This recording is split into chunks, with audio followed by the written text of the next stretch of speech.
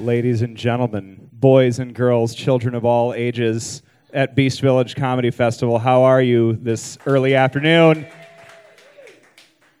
Thank you for coming out. Welcome to the basement. We've got 3 great live podcasts for you this afternoon, and the first of them, really pleased. I think this is the first time she's done this live. Please welcome the Bloody Mary podcast from Chicago, Illinois. It's Kristen Leidy, everybody.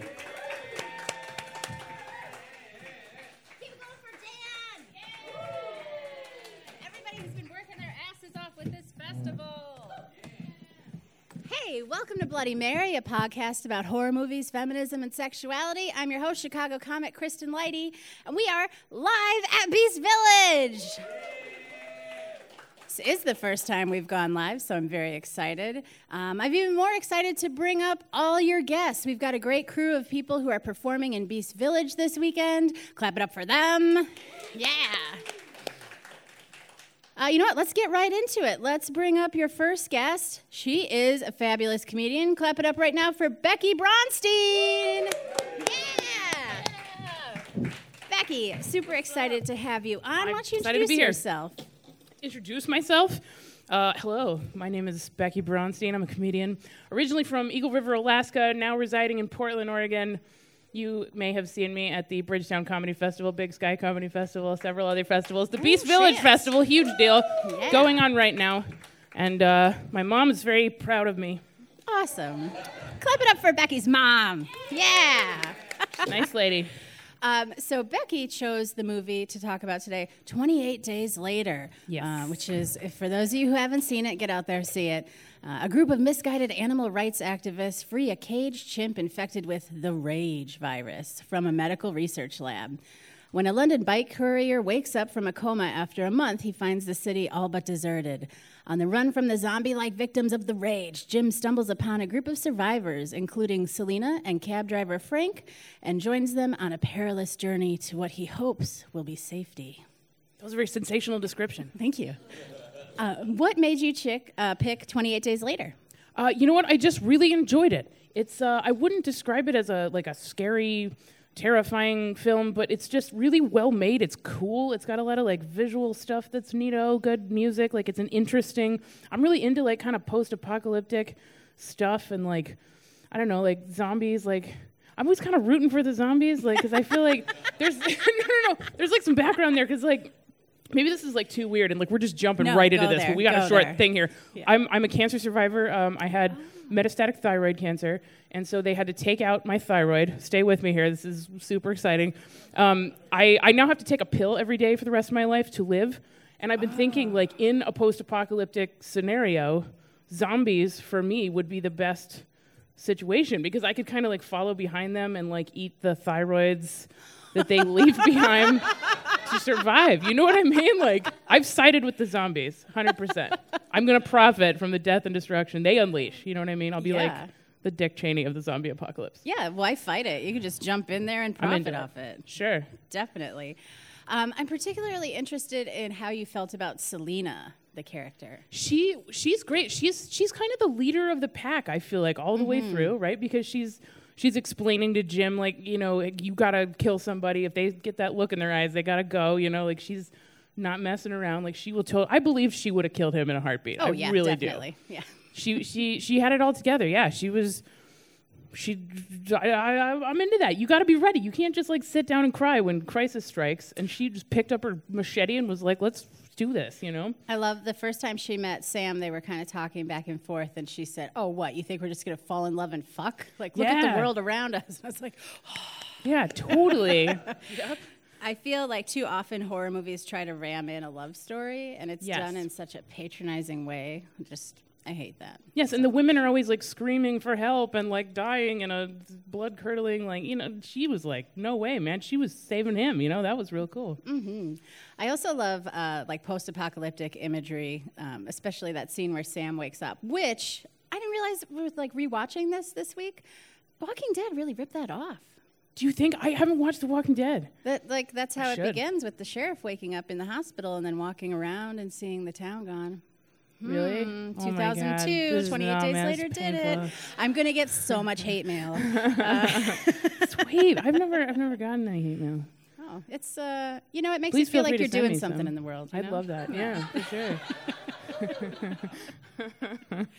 I also love that imagery of Sam waking up and walking around an empty town. You mean Jim? I'm sorry. I don't mean to can't explain oh my to God. you right now, but you are right. Oh, it is Jim. I mean, so sorry. minutia, details. I like the name Sam, I guess. I don't know. Yeah. But when Jim wakes up and is walking around, I always feel like that when I'm hungover.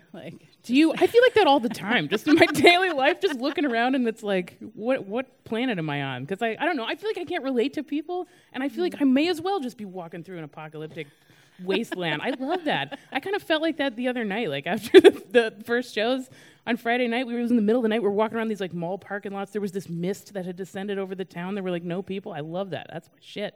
Oh, nice. So curious, how do you feel about horror as a genre altogether? Do you like it?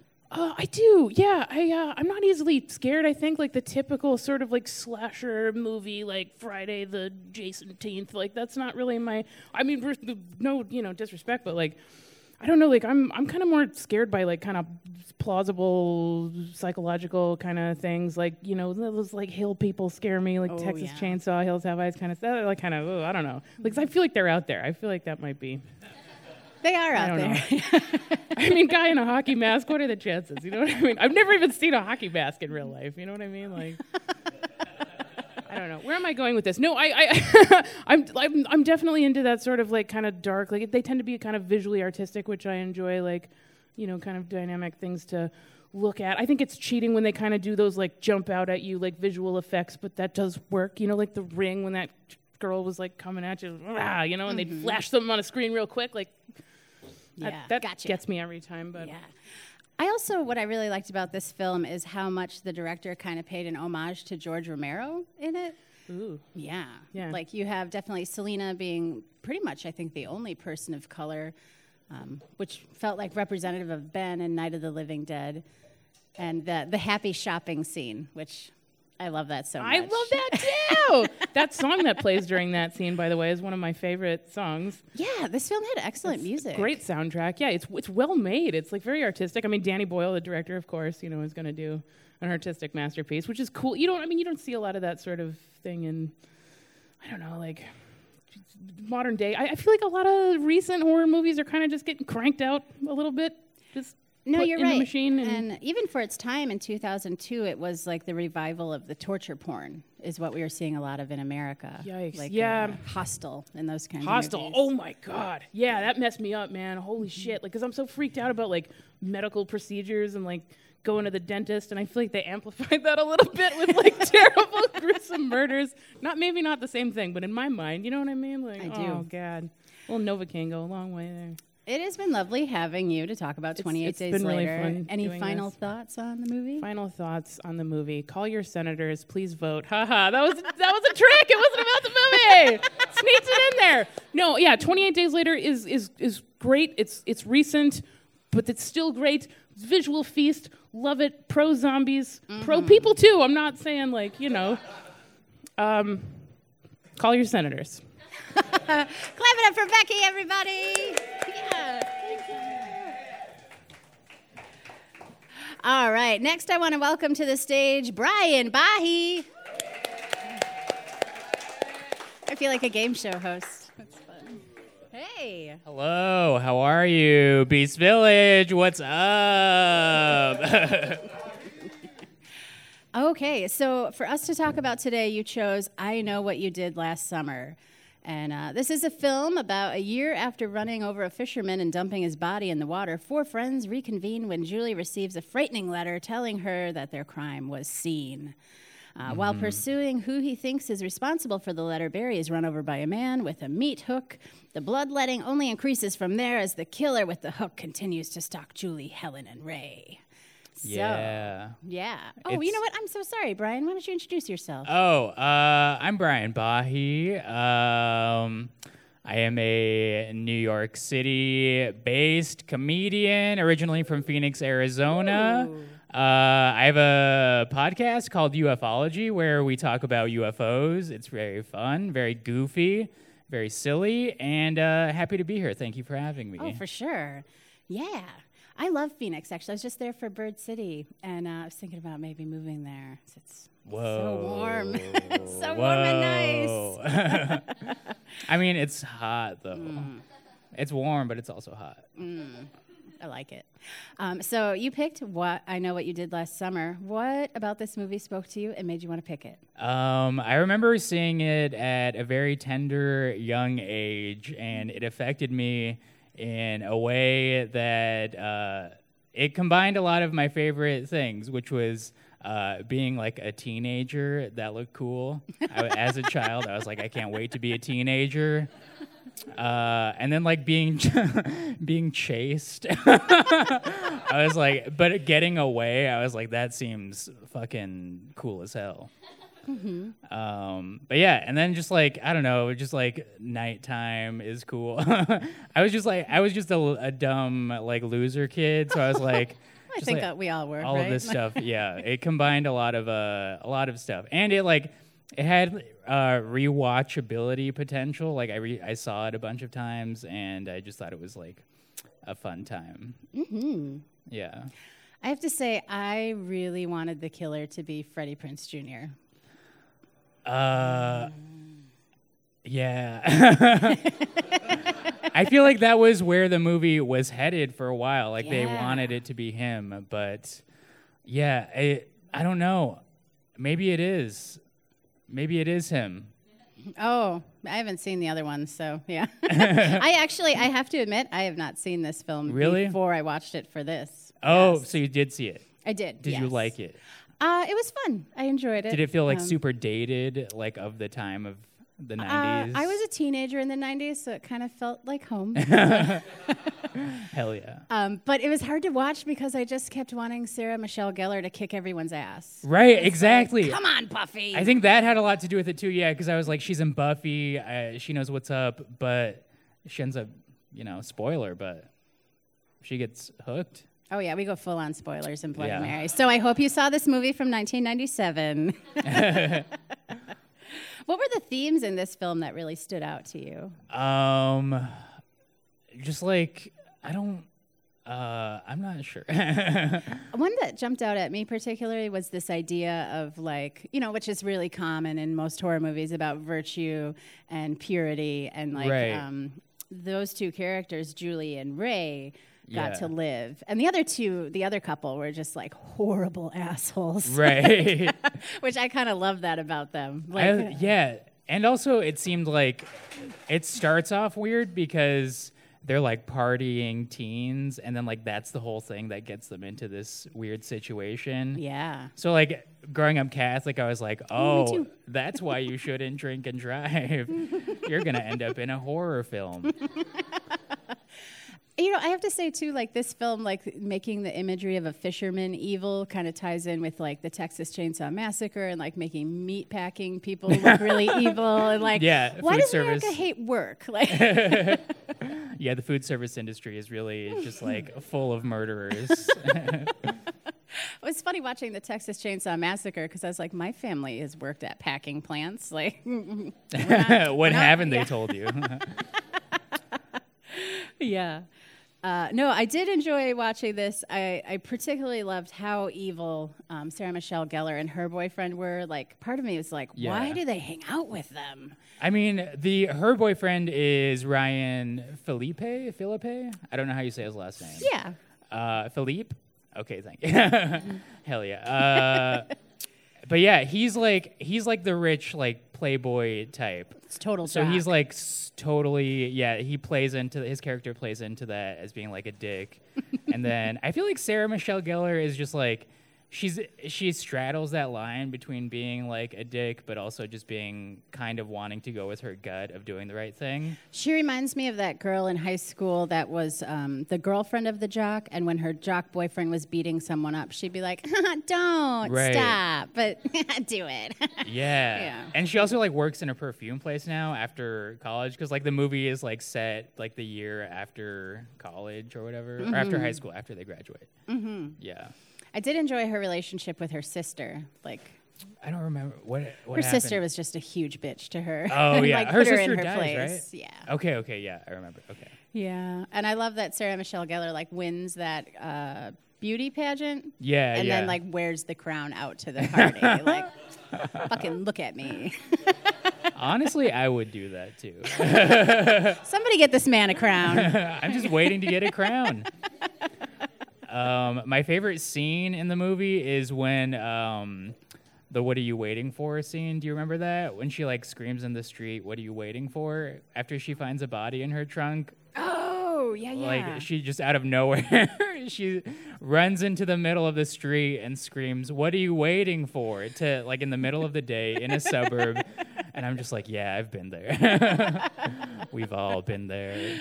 Oh, I felt so bad for the character that ended up in the trunk with the crabs. Like, he also played Darlene's boyfriend on Roseanne. Yeah. I feel like his role in all film and movie is just like, you get shit on.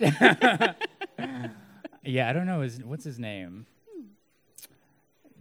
I want to say David. No. Okay. I love that I do a podcast about movies and I could not tell you any actor's name ever. I do not remember it. All right, any final thoughts on I Know What You Did Last Summer?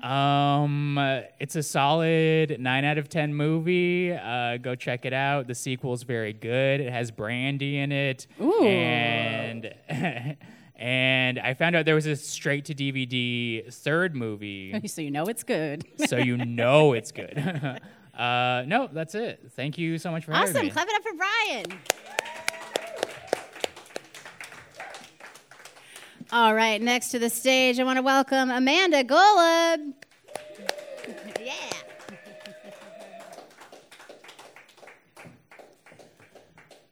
Hello. Hey, Amanda, how about you introduce yourself? Hi, I'm Amanda Golub. I'm a comedian out of New Orleans, and I'm really excited to be here for Beast Village. It's been a ton of fun, and y'all are awesome. Awesome.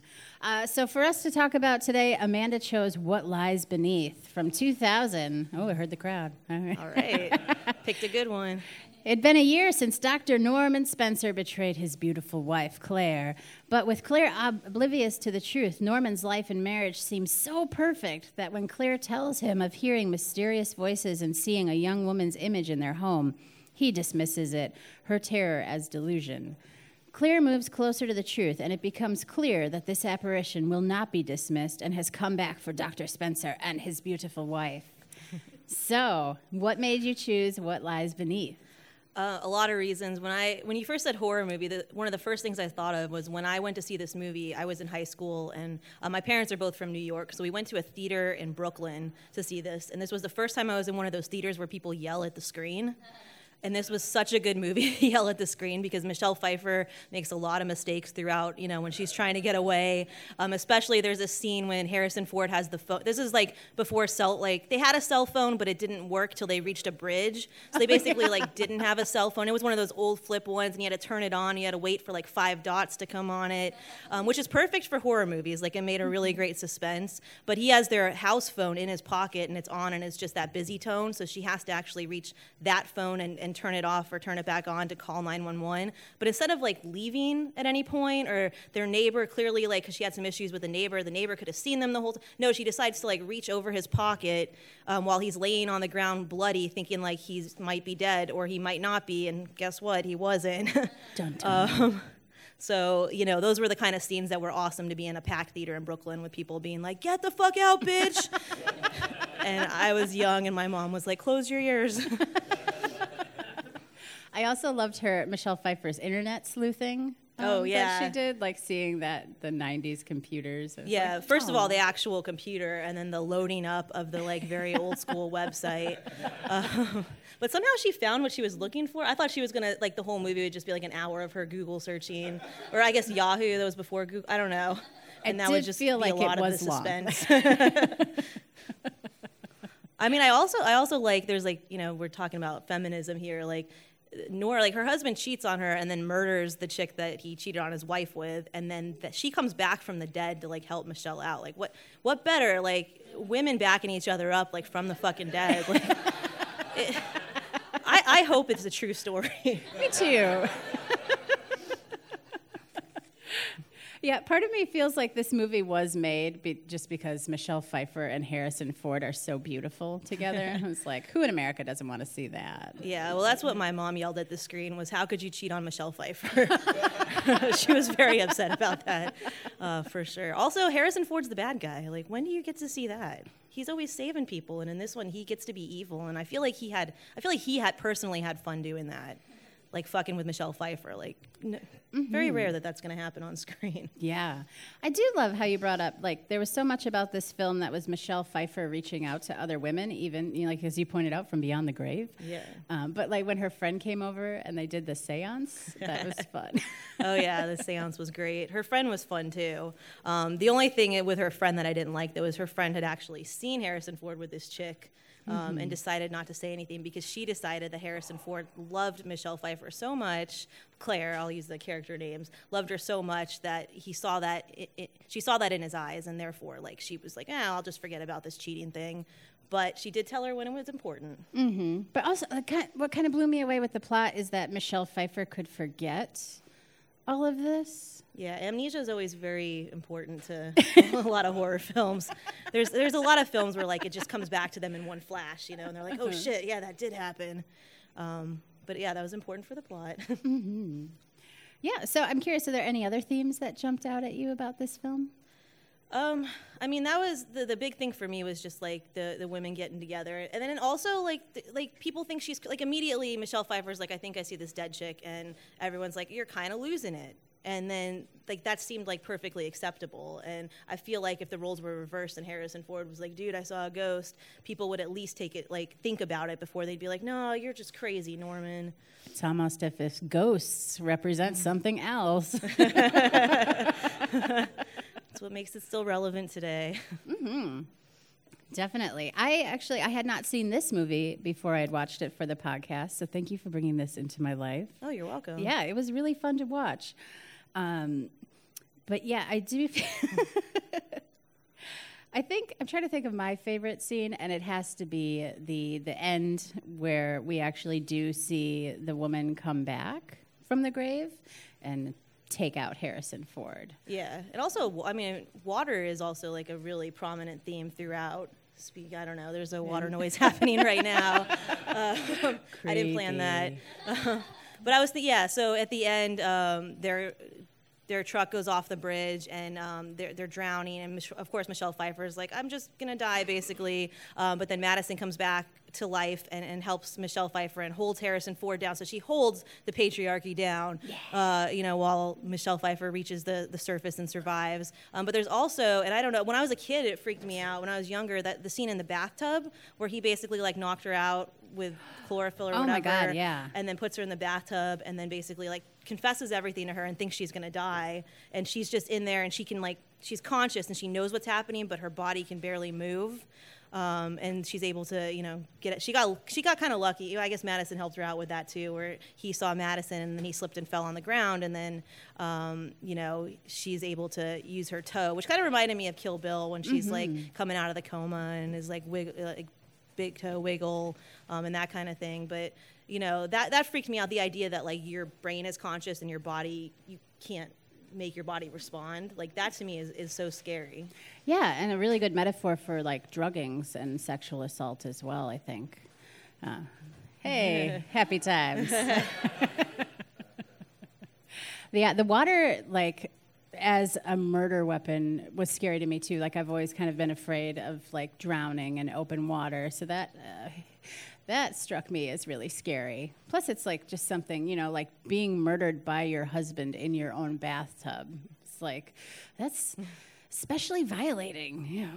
Oh yeah, and he set it up. He pretended like he got shocked in the bathtub with the blow dryer prior to that, so he kind of had this foreshadowing, and he thought he was in control, and he wasn't at the end of the day, which was really cool. I mean, it took a ghost, but we did stop him.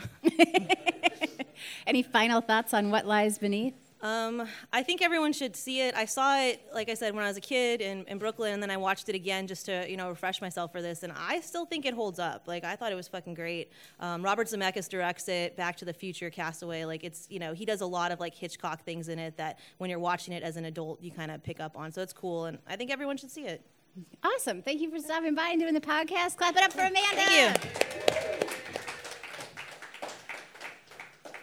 All right. Next, let's welcome to the stage Kathy Humes. Yeah.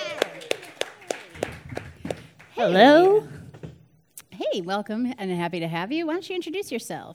Hi, thanks for having me. I'm Kathy Humes. I am a comedian based out of New York City, and I'm super excited to be in Des Moines. This is awesome. Thank you so much. Yeah, for sure.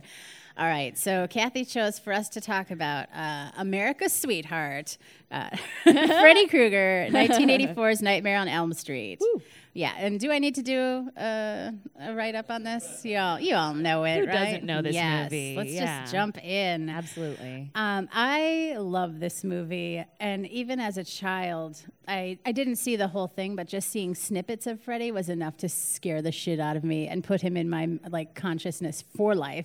Oh, yeah. Yeah, and I'm curious, what made you pick? Why is Nightmare on Elm Street your favorite movie? Well, it definitely affected me because I saw it when I was pretty young. It was actually like the first Halloween that I was like not allowed to go trick or treating anymore. I stayed home and I just was like flipping through the channels and there was a Nightmare on Elm Street marathon.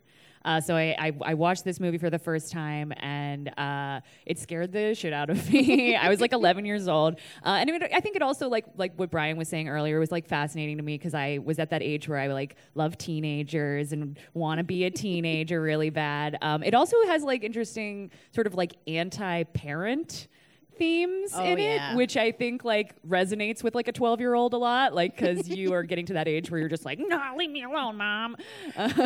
So I was like, oh, the mom's a bitch just like my mom. But I think also like I am a person who really enjoys sleeping. So the idea of not being able to sleep is like it's just its own horror movie for me. So that definitely affected me too. Yeah, speaking of Nancy's mom, like she was just such a mess. Yeah. Oh my God. Great actress, by the way, you Yes, guys. wonderful. Yeah. I love it. Like when she was meeting with the doctor and just like lit up a cigarette. Yeah. No, she's like constantly nursing a cigarette or like pouring herself a highball. Like Her vodka is always chilled. Like, Yes. always. So she like takes it out of her bedroom nightstand, and it's like Yeah, it's the classic like blonde hot mom, who's chugging vodka, and yeah, she's great. She's great at being that like oppressive parental force in that. Yeah, the little Stepfordy wife too. Yeah, totally. Yeah, it was fantastic.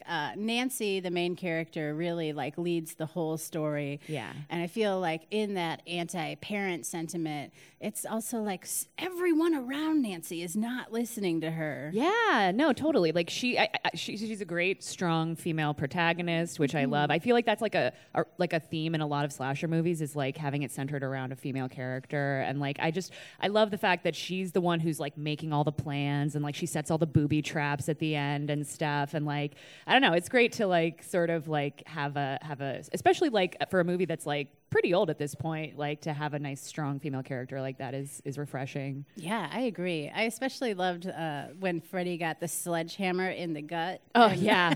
Yeah, dude. That was great. Yeah, that almost felt like comedic. Like Yeah, no, it definitely has some great some great kills. There's some great kills in that movie too. Like the Johnny Depp death is really like iconic when he gets sucked into the bed and then the blood geyser comes out or whatever. Like that, seeing that at like 12, I was just like, oh my God, like that was just like mind blowing. Oh, and Nancy's first friend's death as well. Tina, I think. Yeah.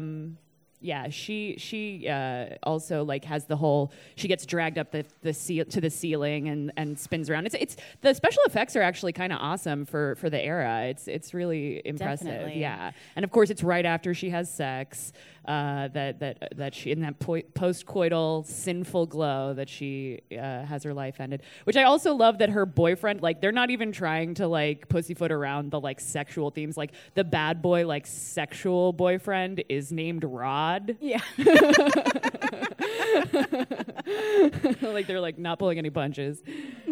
I feel like there were so many threats to Nancy's purity in the film too. Like specifically from Freddie, and it's my favorite line in any horror movie ever, where Freddie says, "I'm your boyfriend now." Yeah. I love saying that to people. Yeah, or like when she's in the bathtub and the glove comes up from Oh, yeah, between yeah, her yeah. legs. Like that's a very like sort of evocative image too.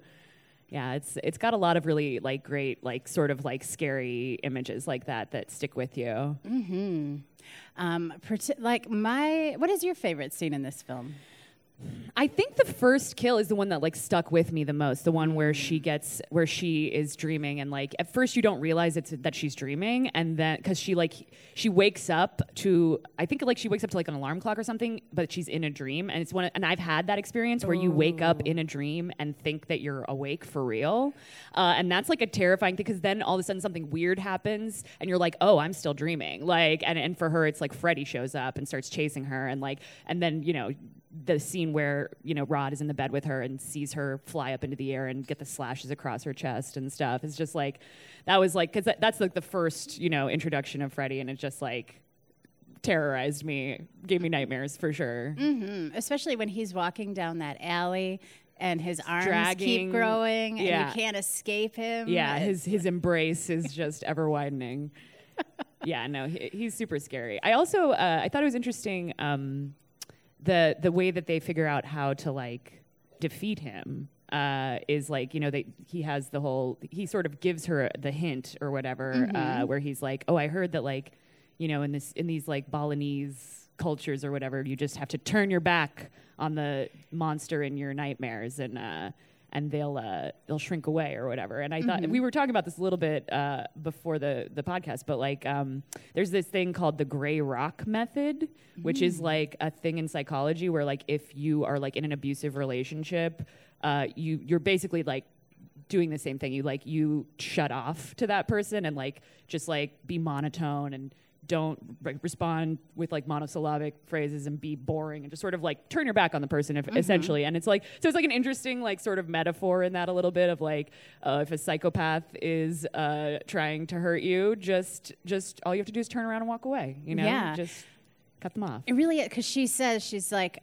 and also it felt like in that ending a very good metaphor for ending a bad relationship, where I forget the thing she says exactly, but it's like, you aren't shit. Right, yeah, basically. Yeah, yeah, Nancy. exactly. Like just basically let them know you're not going to like let them have power over you anymore. And so that was like a very kind of empowering moment when she finally like just turns her back. Yeah. And then I wish it ended right there. I know, totally. I mean, well, because I feel like they had to, they felt like they had to do that thing that a lot of horror movies do where you're like, and then everyone lives happily ever after. Psych! Everybody's dead. Like, Yeah. like they did that one of those. Yeah, it was also representative, though, of what happens when you do try to, like, turn off to that person sometimes. Right. An abuser will come back. Let your and- guard down a little. Yeah, totally. Yeah, and he'll, that car scene. And, like, it was so comedic as well. No, And- totally. Like that he just like reaches in and like tears her out of the car. Yeah. It's super intense. And I love Mom getting, Mom is on the porch waving goodbye, and then she's just, like, sucked through this, like, teeny tiny window. Yeah, no, it's pretty great. It has some great iconic, like, I think like stuff that you ended up seeing repeated in a lot of horror movies after that. Like we were just talking about What Lies Beneath, another iconic bathtub scene. Oh, definitely. They love bathtubs in horror movies. It's where you're most vulnerable. It's true. You're washing your bits. All right. Any final thoughts on Nightmare on Elm Street? If you haven't seen it, definitely check it out. Wes Craven is the master of horror for a reason. Give it a watch. His body of work is awesome. So yeah, definitely check it out. Awesome. Kathy Humes, everybody. Thank you.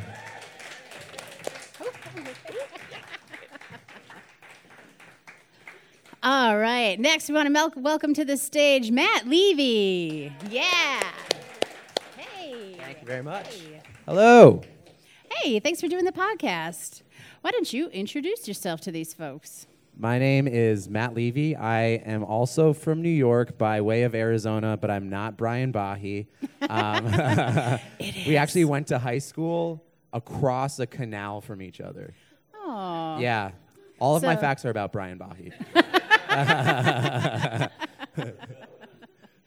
Fantastic. For us to talk about, Matt chose The Gift, which this one is like 2015. I had not seen it before the podcast and was It was good. It blew me away. Right? Yeah. When married couples Simon and Robin unexpectedly encounter Gordo, an acquaintance from Simon's past, little do they know that their perfect lives will be thrown into terrifying tailspin. At first, Simon doesn't recognize Gordo, but after a troubling series of uninvited encounters and mysterious gifts, a horrifying secret emerges. As Robin learns what really happened between Simon and Gordo, she begins to question how well she knows her spouse. And given that you went to high school with Brian Bahi, How well do we know him? so what made you choose The Gift to talk about today? Well, one of my favorite things to do, and I've only done it once recently, is I'd like to go into the library and choosing 10 movies and watching 3 of them and then returning them for late fees like 2 months later. And Supporting public libraries. yeah.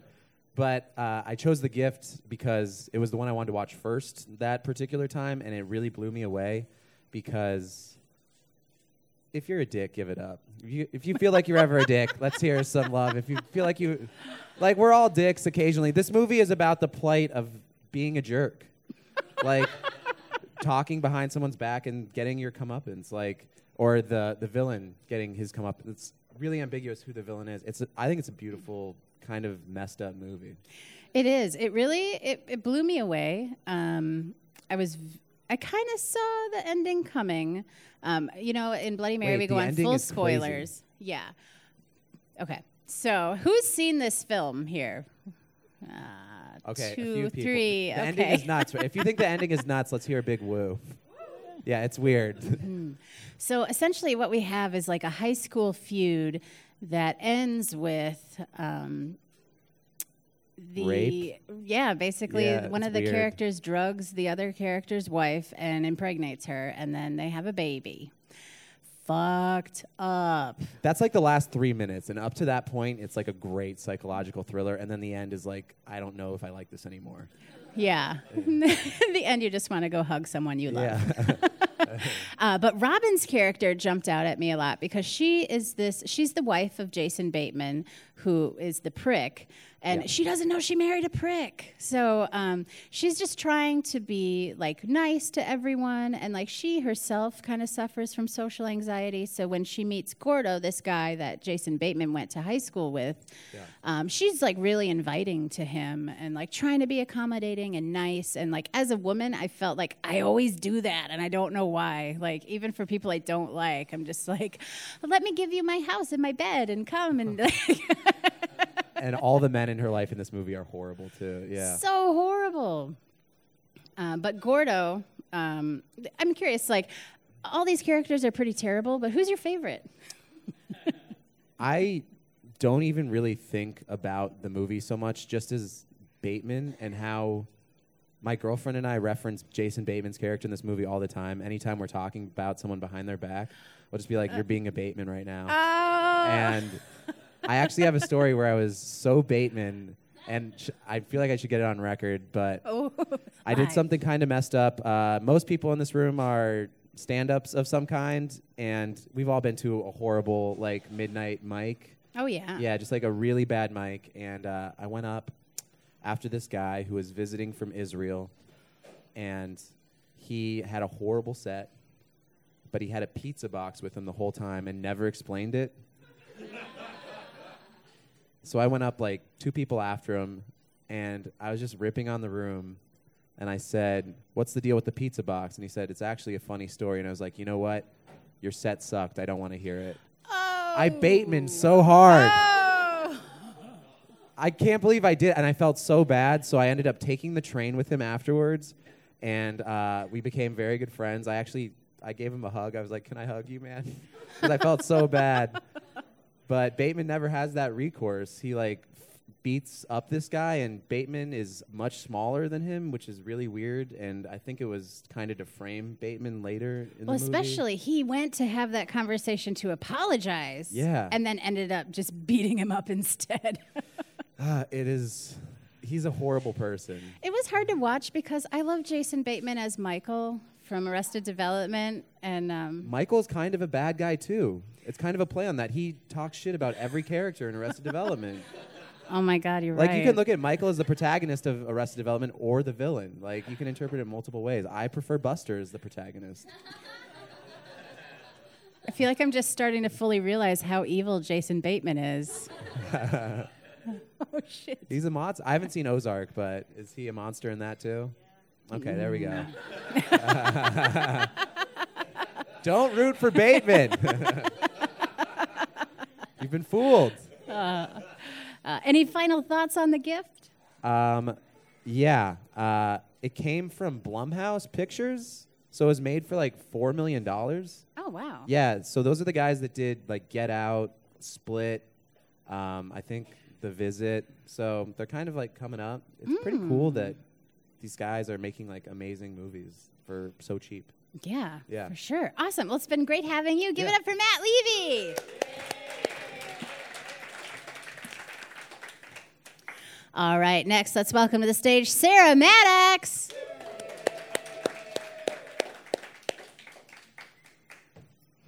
Hey, Sarah, why don't you introduce yourself to our listeners? My name is Sarah Maddox. I'm a local Des Moines comedian. I'm also co-host of Brunch with the Basics every second Sunday right here in the basement of the Des Moines Social Club. Awesome. All right, for us to talk about today, Sarah chose ginger snaps. Yeah. I always just wish I had a sister. Ginger Snaps, for those of you who don't know, is the story of two outcast sisters, Ginger and Bridget, in the mindless suburban town of Bailey Downs. On the night of Ginger's first period, she is savagely attacked by a wild creature. Ginger's wounds miraculously heal, but something is not quite right. Now Bridget must save her sister and save herself. So, why'd you choose Ginger Snaps as your favorite movie? It's like my favorite movie. It's so good. And I kind of just found it. It was like one of those movies that they just like play on Sci-Fi constantly. And you just kind of like sit there and flip through it. I kind of found this movie when I was like 17. It came out in like 2000. Yes. So I found it a lot later in life, right when I needed it. And the thing I love about these two characters is the movie starts and they're very morose, very dark. The whole opening scene is them just taking pictures of themselves dead for a school project. And they're very dark and twisted, and I wrote it down. My favorite part of the whole movie is they have a pact that they're going to kill themselves together when they're 16. And she goes, out by 16 or dead on the scene, together forever, united as life as we know it. And I was like, they get me. And the character Ginger, who's played by Catherine Isabel, I think is the most beautiful person I've ever seen in my life. She is so drop-dead gorgeous, but I was like, she's such a pretty girl. Why is she like that? I always feel like that, too, when I see that in movies. And I just identified with that so much. And I was like, oh, my God, you can be pretty, but also, like, want to kill yourself a whole bunch. And I was like, oh, my God, she gets me.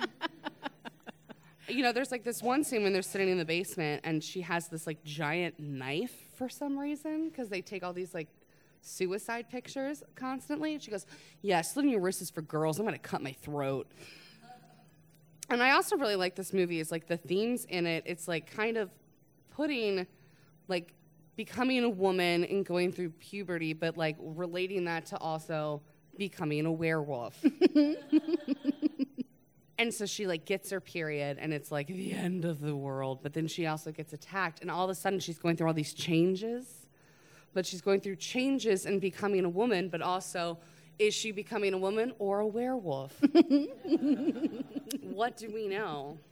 And she's just like hot. She's so hot. This whole movie, I'm just like, I want to fuck her. Well, it's problematic because she's a high school kid. So, Yeah. But yeah, there was a scene where like she is like fully transformed into woman werewolf, and she's just like walking around the high school in a trench coat and nothing else. Like, Yes. She definitely owned her sexuality, I would say. But I love the scene where she was with the boy in the car. Yes. And like she tries to get on top, and he's like, whoa, who's the boy here? And then she bites him in the neck. and like holds him down and just fucks him. And she's like, yeah, you're going to be here. And he's like flailing and like screaming, but like into it kind of, I think. And like part of her becoming like this were being is she got like really cute like blonde highlights like right in the front. And like she comes to school with like a crop top and a choker, and she's just like going down the hall and there's like music and everyone's like, oh my God, look at Ginger. Mm-hmm. And then her poor sister Bridget is just, she's such a nice girl. I identified with Bridget as a nice girl. And she's just trying to find solutions to all this, and she's trying to help her sister, and her sister's like, no, I'm gonna like fuck dudes. She was aggressively sexual. I identified with Bridget in that way, though, because I felt like I was a late bloomer in that arena of like wanting to pursue men and be a sexual being. I just didn't care. And so, like, I thought the werewolf was a very unique metaphor in that my friends are beasts now. And like, we're at Beast Village. We are. Oh my God, y'all fucking? No. But I love the metaphor for, the change as a werewolf, because when I got my period, I did not feel like sexually empowered, or I just felt sad and crampy. And You're like, this is my life now. Yeah. I got to do this all the time. And then at the end of the movie, we're just going to tell the end of the movie. So she like fully transforms, and Ginger does, and her sister has to make a decision about how she's going to help her sister, and she wants to help her. And Ginger's like, nah, I'm going to be like a badass werewolf. Like, fuck you. And she has to kill her sister. That's how the movie ends, is she has to straight up kill her sister. or be killed. Mm-hmm. Also, that I like that even when she's like fully transformed, she's like still kind of hot. Like, yeah, she has like teeth and she's like gnarly and claws and a tail and like all these other horrible things, but they like gave her tits. They did. Yeah. Yeah, it was good. Yeah, I thought the metaphor was really great in that when Bridget was trying to save her sister but realized that she just ultimately couldn't and had to give up, it was a great metaphor for the idea of like when you have toxic people in your life, sometimes you just have to cut them out, like even if they are your sister. You just have to shoot them with a silver bullet. You have to murder them. Any final thoughts on Ginger Snaps? If you haven't seen Ginger Snaps, I also recommend Ginger Snaps Back.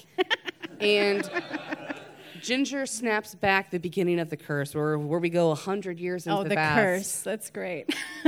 And it's literally, they just make the same movie every single time, and it's always good. Awesome. Clap it up for Sarah Maddox, everybody. Thank you for doing the show. All right, next we have coming to the stage Jordan Scott Huggins. Hi, hello. Hey. Saw dudes. All right. Jordan, why don't you introduce yourselves for our listeners? My name is, coming in a little too hot on this mic, I think. Hey, my name is Jordan. I'm also a comic. We really stacked this podcast lineup with New York comics, I feel like. We're just so starved for stage time. There's going to be bookers here, right? So I'm from New York. I'm originally from North Carolina, though, so I don't know if that qualifies me more or less, but just a North Carolina boy, so cool. Cool. Awesome. So for us to talk about, Jordan chose Mars Attacks. Yeah, I love this movie. A fleet of Martian spacecraft surround the world's major cities, and all of humanity waits to see if the extraterrestrial visitors, as they claim, have come in peace. This movie has so many big stars in it. I actually forgot about that when I rewatched it. It's like really stacked with like a whole bunch of people. Yeah. So, Jordan, why did you choose Mars Attacks? It's okay. So it's not a horror movie, but it screwed me up when I was like. So it came out in '96, I think, and then I watched it when I was like 10 years old, I think. I was living in Guam, bragging, and my dad. I was staying for the summer with my dad, staying with my dad for the summer in Guam, and then he like picked it up on a whim, and he was like, "This is gonna be good." And then we watched it, and it was so terrifying that night I woke up like throwing up, like puking. I puked in my bed, and then we like it was like a weird, touchy subject between my stepmother, who I had just met, and so it was just like I don't know, maybe it wasn't about the movie that all that happened, you know, but it just really screwed with me. I don't know. Yeah, I think we've uncovered something deeper. Yeah. We forget the movie. Let's talk about my problems, huh? We can get into it. It's you said something last night that was interesting. We were talking about it, and you said something that was really poignant. I was like, this was a movie. It was a Tim Burton movie, which I didn't realize until you brought it up. But it was like that. I forgot what you said. I brought it up. But my roommate and I were laughing about how we miss Tim Burton making movies we want to see. Oh yeah. Yeah. It was okay. And he had some good movies. I was like looking through, and there's some great ones in there. But yeah, I didn't really care about some of the reasons. Just the eye, like when he started messing with people's facial features. Yeah. You know, the eyes get too big and stuff. So. Yeah. So I'm curious, what about Mars Attacks really scared you?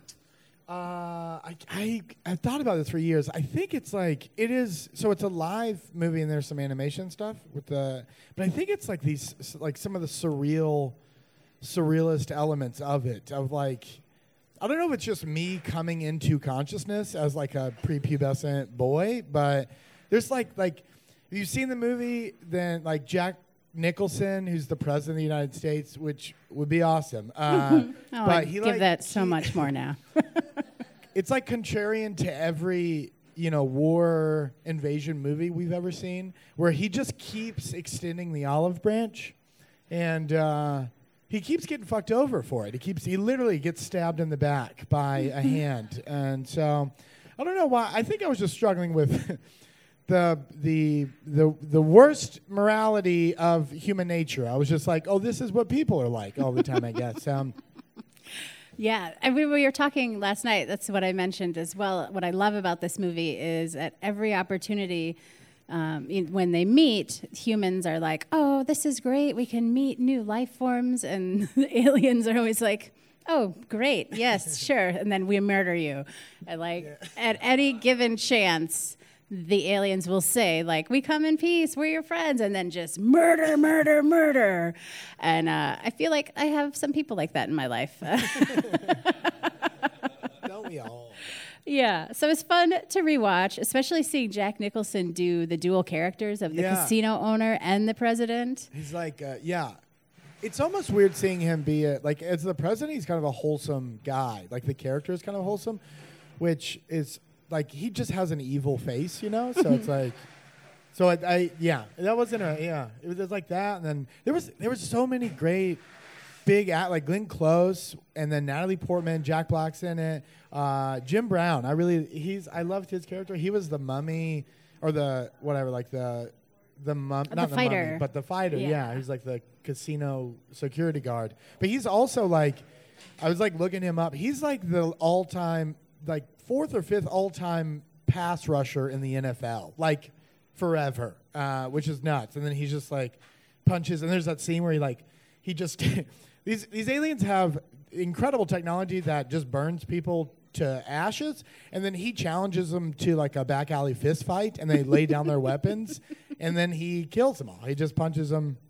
Just something about that seems cool. I wish I could just punch aliens, I don't know. What I loved about that was that there was a universal understanding that fighting mano a mano is like it somehow has more honor than using weapons. Yeah. Oh yeah, that's interesting because like earlier in the movie they talk about how like they are like kind of androgynous aliens. Like there may not be male and females, but they're still fucking man enough to put up a fight. It's like it's just this weird like they're men, women, aliens, and then they still are exerting some of these like male dominated, I don't know, characteristics or whatever. Yeah, the whole film had a sense of machismo in the way that, we tried to fight the aliens, and the aliens constantly fought us. I know words.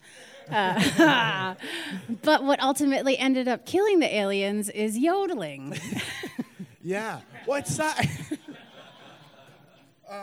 It's just like Slim Whitman was that, and he was like, I like country music, and they're just like, yodeling. Mm-hmm. That old Western, the tumbleweed and all that stuff. But. Yeah, I thought that was a really beautiful metaphor for conflict resolution and like thinking of ways Yodeling. outside of violence, Yeah. Bring in yodeling. Yeah, and I mean, I guarantee if you're having problems on city transit and you start yodeling, no one will fuck with you. All right. Any final thoughts on Mars Attacks, Jordan? No. If you haven't seen it, it's okay. You can go watch it. I do think, on a side note, it's unfair. Matt went to film school, so he prepared a lot more than the rest of us. And I think it shows. So, okay, cool. Awesome. Thanks for doing the podcast. Thank you so much. All right. We have one last movie to talk about. Are you all into it? Awesome. Welcome to the stage right now, Chris Schlittling. Hey. Hey, Chris, why don't you introduce yourselves to our listeners? Hello, everybody. My name is Chris Schlichting. I'm a comic in Iowa. I've been doing it for about 10, 12 years. I also teach high school. Oh, what do you teach? Speech, public speaking. I basically just do my act for the kids. And they have to laugh because I grade them, so it's like... That's a fabulous setup. Awesome. Okay, so for us to talk about today, Chris chose the Blair Witch Project. Yeah. Right? Yeah, I don't need to tell you what it's about. It's fantastic. Why did you pick this particular film? Okay, so let me set the mood. 1999, I take a girl that I have a huge crush on to the theater to see this movie. Now, before I saw this movie, they actually released, the people that did Blair Witch, they did a documentary or a mockumentary, a fake documentary on the legend of the Blair Witch, right?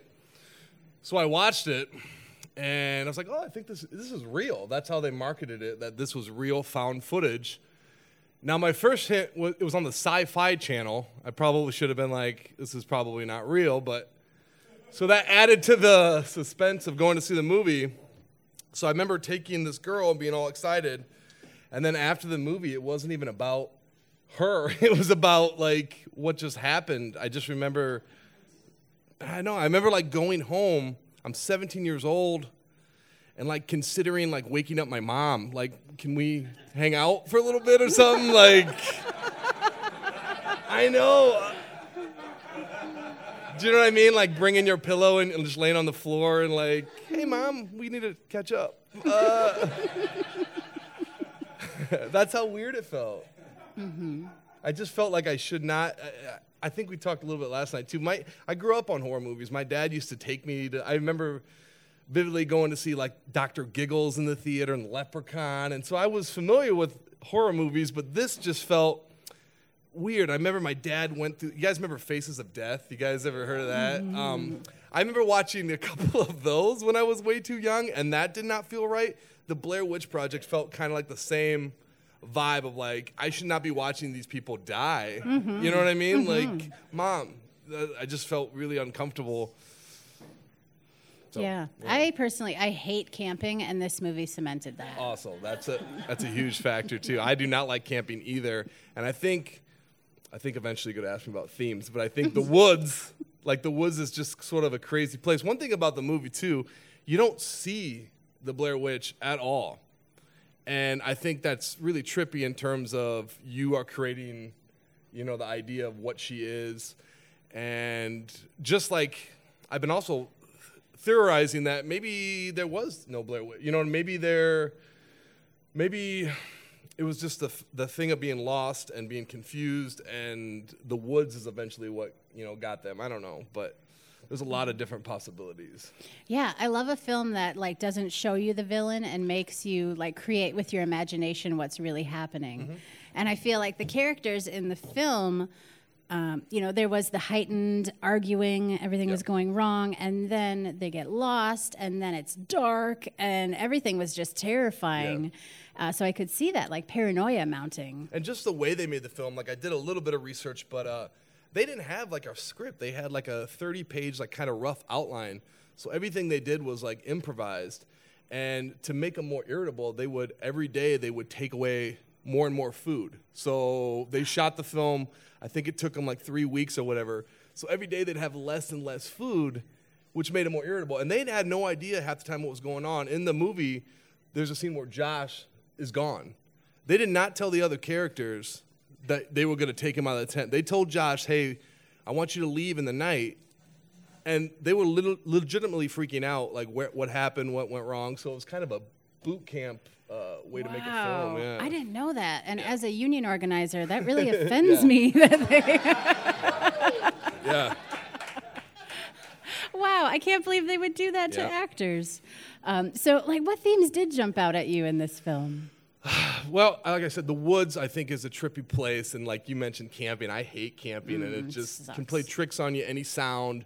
And you knew it was coming. They were lost. And the nights were the worst. And you knew eventually they were going to, put that tent down. And then you knew. So in the theater, I'm like, oh, God, please, night's coming. Night's coming. And that's when, shit kind of hit the fan. I also think one thing that's interesting about found footage films, which I think the Blair Witch kind of set the precedent for it, you know what I mean? I think there were other ones, but a lot of people copied it, is if this was really happening, at what point do you maybe just put the camera down and focus on surviving? You know what I mean? Like Heather, the main character, was really ambitious to film this documentary that she was doing. And the other guys, Mike and Josh, were like, you need to stop filming. There were countless times in the movie where like, put the camera down. But that was essentially our movie. Like, we needed that to happen. They would not. They couldn't put the camera down. So I would have broken her camera. A lot of people. I think the Blair Witch Project is either you loved it or you hated it. You know what I mean? I told my wife I was going to do it, the Blair Witch Project, and she was like, "Why?" We wanted our money back when we saw that. Oh. And I was like, "We should talk about our relationship now because I'm not happy with that." No, but I just remember she wanted it out of the theater. She felt sick. It's a very motion sickness kind of movie. But I think that just adds to like, is this real or not? I remember watching it and being like the whole time, this is real. But I do remember this is cheesy how they're acting, how they're interacting with each other. So that was kind of destroying the illusion of this being real a little bit. But I mean, I don't know. They were definitely paranoid about being lost. So. Yeah, I love the scene where it's just Heather like pointing the camera at herself, and I think that's the scene that is most iconic from the film and most mocked, really. But in like rewatching it, I experienced such sadness in like watching this person like apologize to everyone, thank their mom and dad, and like, essentially it really did accept the feel fact like that she was going to die. That was essentially her goodbye. And we talked a little bit about you guys talked about Nightmare Before Elm Street, but like Johnny Depp that's an iconic scene, and I think that scene from the Blair Witch Project is one of the more iconic scenes. And that was her. I read a little bit that, it's kind of off-centered. She's like in the right corner of it, and that was her filming herself, and the director kind of liked that. You can like see up her nostrils. Like I remember that being kind of weird and just like crying hysterically, but the director liked that, so they went with that. But I think that's definitely one of the more crucial scenes in the movie where she's like, this is it. If you find this, I'm sorry. That's essentially what she's doing. She's apologizing to Josh's family, Mike's family. Yeah, kind of sad, kind of moving. Like, and I rewatched this movie too, and I kind of felt silly. Do you know what I mean? Because now I get it. And they did the sequel, which was awful. Like, it takes a lot for me to turn a movie off in the middle. You know what I mean? I was like, this is not. And then they also did the remake, which had a lot of hype. But I wasn't too much a fan of that one. I don't know if you guys saw the remake they recently came out with. Just didn't do it for me. The illusion was gone. I think it's a good one and done. If you've never seen it, watch it. And also tell yourself it's real. That'll help. I mean, that it was a magical That's time because the crucial. internet Yeah, had just that's come really into our crucial. lives, Yeah. and so we didn't know, Yeah. what's real, what's not. Any final thoughts on the Blair Witch? I think I wanted to leave you guys with this. The Blair Witch Project it had its record beat, but it's like the second lowest budget film and the highest grossing. They only made it for $60,000, and they grossed over like something around $250 million. So what that tells me is that we have the power to create films if we're creative and we have a good marketing campaign. Do you know what I mean? Like, and ironically, the movie that surpassed it was Paranormal Activity, which is also a found footage. Oh. So it's kind of Blair Witch Project set that up. So Kind of a DIY get out there, get in the feeling. woods, make some films. Yeah. Awesome. Thank you, Chris. Yeah, no problem. Thank you. Thank you so much. Yeah. All right. It has been super fun reliving the 90s with all these movies. I loved it. I want to thank Beast Village for having me here for this. This was our first time. I think it was a success. I loved it. Yeah. I also want to thank Facets in Chicago for lending me so many of these movies to watch. And thank you all for being here. This has been great.